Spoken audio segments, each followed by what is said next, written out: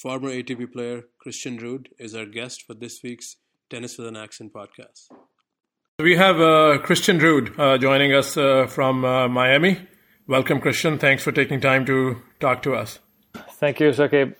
So if you were to look back at your career, you are the most successful player to come out of Norway. With a ranking of 39, you reached one tour final, won, I think, 12 titles on the Challenger Tour. How do you look back at your career?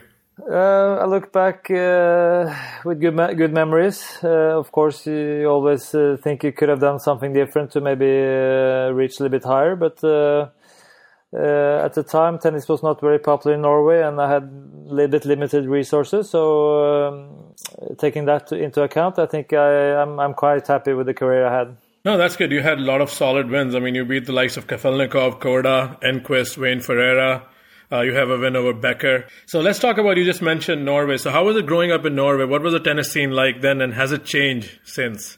Well, I think it's we're still a small country where skiing is very more popular than tennis, and of course soccer and all the big sports are popular. But we're only about 5 million people, so we're not going to have plenty of pro tennis players, and we don't have that tradition like Sweden have after they got Björn Borg. But we're trying, and we have many good athletes, and we have a good system for sport. So I think we're working hard every day to see if we can get some pros up there. My son is close now, and we have some other girls also. So let's hope in a few years that Norway can have players in the Grand Slam tournaments. That's the goal, I would say, at the moment. Let's talk about one of the famous matches, at least from my memory. You played Boris Becker in the 92 Barcelona Olympics. And not many people remember that, but I was, growing up a huge Becker fan. And I remember that match going the distance, and you had your chances. What do you recall from that match, and how big a match that was in your career? I would say it was maybe the turning point of my career. I had played pro a couple of years, and I think I was ranked around 300. And it was a lot of discussion in the Norwegian Olympic Committee if they should send me to the Olympics, since they didn't feel I have a chance to get medal, of course. But anyway, they sent me, and when you play only futures and challenger, you never get the shot at the big guys. So this was my shot at the top player, and of course I was nervous, but I ended up playing almost 5 hours, and I was 2 points away from winning the match. But it made me feel that I had a chance to become a pro. I played close to the top 10, and it increased my confidence, and it made me take the next step for the next couple of years after that match. So it was a big match for me, and it helped my career get started, I would say. What are the difference in the terms of the ball speed, like say an opponent like Becker? Is it like a big difference when you come and you haven't faced that kind of competition, or is it more nerves? I think it's more nerves. Of course, Becker had a lot bigger serve than the guys I played on the Future and Challenger Tour. But I still felt like I had a chance. I was curious about how good he was, and I knew that on clay, which was maybe my favorite surface and Becker's least favorite surface, I felt I had something to do there. And okay, even though I lost the match, I was close, and I played a good match against the top 3 guy, and it changed a lot for me. It changed my confidence and made me take the next step up to the top 100 a few years later. So you say clay was your favorite surface. Is it that still the normal surface or the preferred surface for the upcoming juniors and the tennis academies all over Norway? Not really, because we have a short summer. We only play from middle of May until middle of September. Normally, when I was young, we all had like these carpet surfaces indoors. So you either had slow clay or you had fast carpet. And my playing style favored the more slower type of play. But the indoor season is long, and now we play more hard court. But I think it all depends on what kind of playing style and what kind of person you are. And I would say that in Norway now that most of the guys are not typical clay court players. We're trying to develop more aggressive baseline players. I'm sure you're also actively involved with your son's career. And if you recall the 2 eras when you were coming and you made your debut on the tour in 91 and what Casper is trying to do, how are times changed for a tennis player? I know with social media, people are more aware. But as a player, what are the differences or the similarities, what you remember and now what he's going through? Well, yeah, the differences in social media. Everyone can have a piece of you at an early age, but I think the difference, like I said, I learned a lot from when I was playing, so I try to avoid doing the mistakes that I did, and I think we've done a good job with Casper. The tennis is more physical. We did a lot of physical training from a young age, and not play too much, also travel too much at a young age. So I think me and the rest of his team have done a good job with him, getting him where he is at the moment. And these things are important because there's so many players out there, so big competition. So you got to stay injury free. You got to be fast enough, strong enough, and you have to have the right technique. And a lot of things have to work out well. So coaches and everyone knows a lot more now than they did 20 years ago. So the tennis has changed a lot, and I'm still learning. I have a lot of good people around me trying to teach me different things, and learning a little bit every day and trying to pass that on to Casper. I think that's basically what I've been doing the last few years. I mean, yeah, you're right. There's more data, there's more analysis than there was in, I think, not only tennis and any other sport. So you mentioned about the technique. With the new rackets and the string technology, do you think technique is more important back in your playing days, or this is a change that has adversely affected with this era? Because, you see people hitting amazing passing shots. That wasn't the case. So where does technique come into play if you have to compare your time with this new time of Casper and Tsitsipas and all these guys who are coming up? Yeah, I think the technique is even more important now because you're playing shots under extreme pressure, and also that's where the physical things come in. Also, you need to be fitter, you need to be more moving better, and everything has to work together. You can have the right technique, but also you have got to have the right fitness or the movement to do those kind of shots. So yeah, just look at Djokovic, and I think most of the young guys coming up are trying to imitate him or trying to do the shots that he does, but that's not easy. A lot of things have to work, both technically and physically. So yeah, I learn a lot all the time, and prevention training, all those kind of things that we didn't do when I was growing up. So the data is out there, so there's so much you can learn, and trying to do the right things every day and then build for the future. I think that's very important in today's tennis because there's so many young talent out there. And going again back to your playing days of clay court tennis, I know there's a lot of talk. I'm a fan first, and then I try to analyze whatever I've learned. A lot of people say Wimbledon plays slower because the grass is high bouncing. What do you think has happened to clay? Has clay court tennis, Roland Garros and the European thing, has the clay court tennis been impacted with these new sort of tennis strings and balls, or is the clay court tennis still the same? I think it's pretty much the same. The strings come into effect a little bit more. You can hit more spin on the shots and still control the ball. You can string the rackets a little bit looser with those new strings, and you can get more speed and more spin.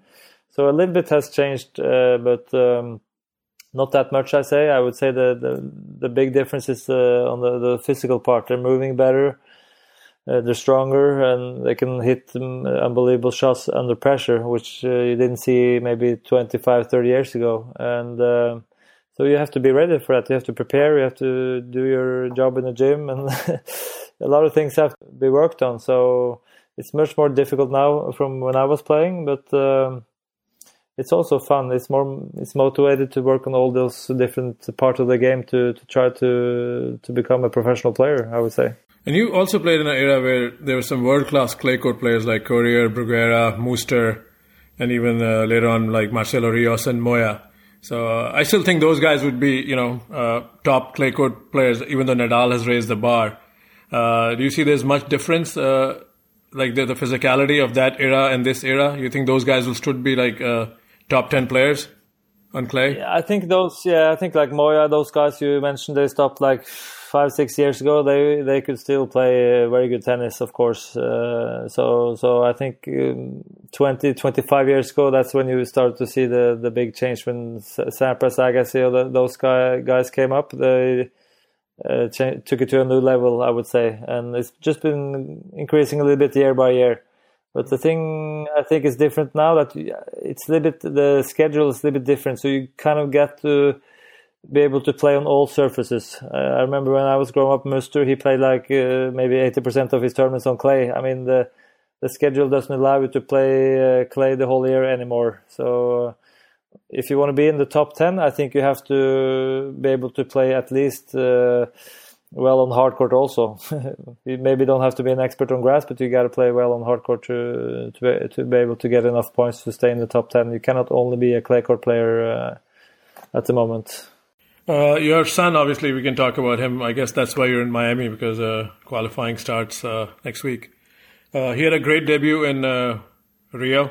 So how has things changed back home for him, expectation-wise? The ATP is already marketing him as one of the next-gen stars, and he delivered a big knockout punch. So how is he taking the success, and what are the expectations now?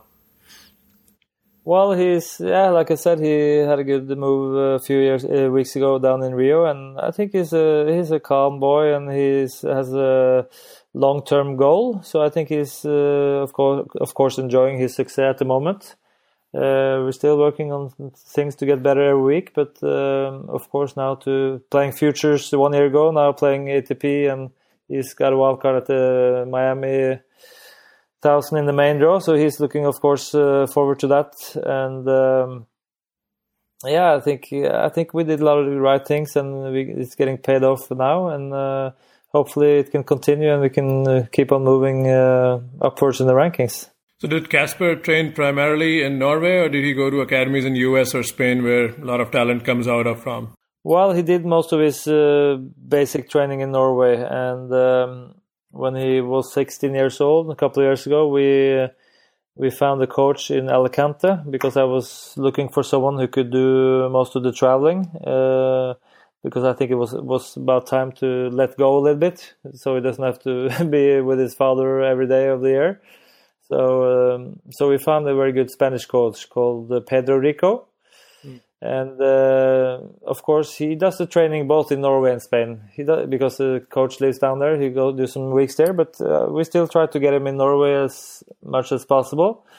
And I think the overall he needs to be happy with the life situation. So I don't think he can travel and be away from Norway the whole year. So we're trying to do the best mix as possible. We need some weeks in Spain to get the good matching, but we also need some weeks at home to be with the family and friends, and we still do good trainings in Norway, I think, but we don't have a lot of players to choose from, but we manage somehow to make it work. Yeah, also I want to know, and maybe our audience would also like to know, like guys like Casper and Tsitsipas and Taylor Fritz, these are like young guys.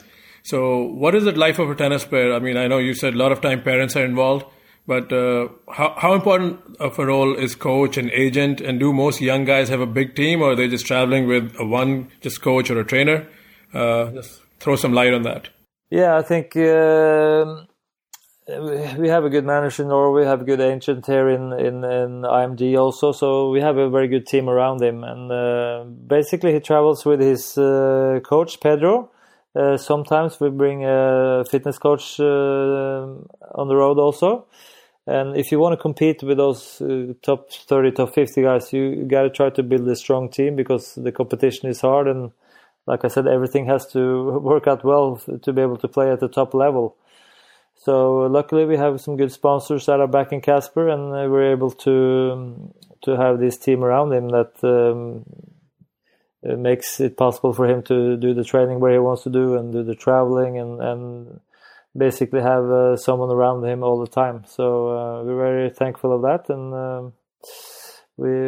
I think it's like back to me. I mean, we have a good relationship, and I've been coaching him since young. But I also think that when you become 17, 18 years old, it's also good for him not to have his dad around the whole time. So I'm trying to let go a little bit, and my role now is more doing all the training when he's back in Norway, and I'm trying to help with 8 to 10 weeks traveling of the year. So do these, I mean, Casper's super talented, and do all these other talented juniors, does school become still part of the training, or at some point you have to make a choice? If they're turning pro, they have to either drop out of school, or how does that play? Well, it depends a little bit where you have your base maybe, and what kind of a school system you have. Casper, he went to school up until 3-4 months ago.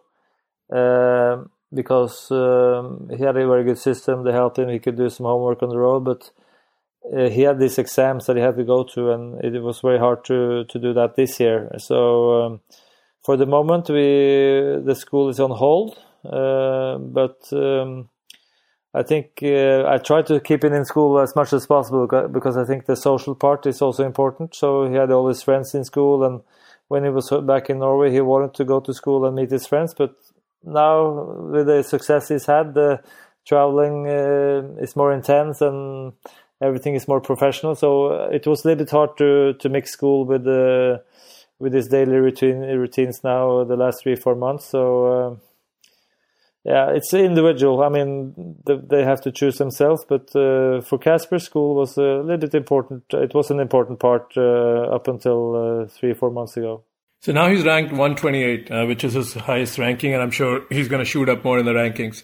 So do you still have a say as part of the team in his schedule? Because, one result in Rio is good, but how do you guys see the plan? Does he still plan to play some challengers, even though his ranking is high enough to get into some main draws? Because coming from Challenger Tour, you also want to make a balance, I guess, where he doesn't want to lose too many few rounds in a row. So is that the thought process, or the higher the ranking, you just choose, okay, we are going to go in as many main draws as we can? Well, I think it's going to be a combination, and it's of course difficult, as you say. You want to go for the big tournaments and play with the big guys, but it all depends a little bit how it goes. On a good day, he shows us that he can play well on the ATP level, but the challenger level is not bad either. So those matches are also tough. So we will see now the next couple of months, but his plan is to play a little bit both. He has some wild cards in Munich he's going to play, and then hoping to play maybe in Monte Carlo, and then we'll see if we can fit in a few challengers also before the French Open. So a little bit of mix, but the ultimate goal, of course, is to crack the top 100 and mainly focus on the ATP levels. But he's still young, so we have time. We're not stressing. We know we're in this for the long run, and we'll just see what happens through the summer. No, he looked really good. I saw the first set against Carreño Busta in Rio. He was really looking good. He belonged there. He was hanging, with them, and almost could have won that match. So, no, that was a good result. And you mentioned the word sponsor, and which is very key. I think I was at the Hall of Fame, and Marat Safin in his induction speech said that he had an anonymous sponsor who helped him out, and he left Russia, and then the rest is history. So when you came out on the tour, how valuable is a sponsor? Because tennis is not a cheap sport. It can get expensive going international tournament to tournament. So does the Norway Federation support upcoming players, or how does that work when a junior launches his career? Yeah, I think for Norway, I mean, the federation is helping also in some ways, both with some coaching and some traveling money. But Norway is a small country, and the federation is not very rich. So we have to, for us to have the team that we have around, we are dependent on sponsors.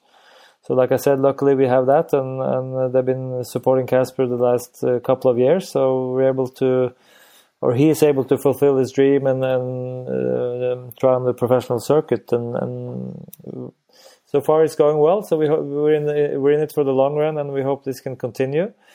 And I think most of the players coming up are dependent on sponsors. You have a few federations that has a lot of money, like the federations that have the Grand Slam.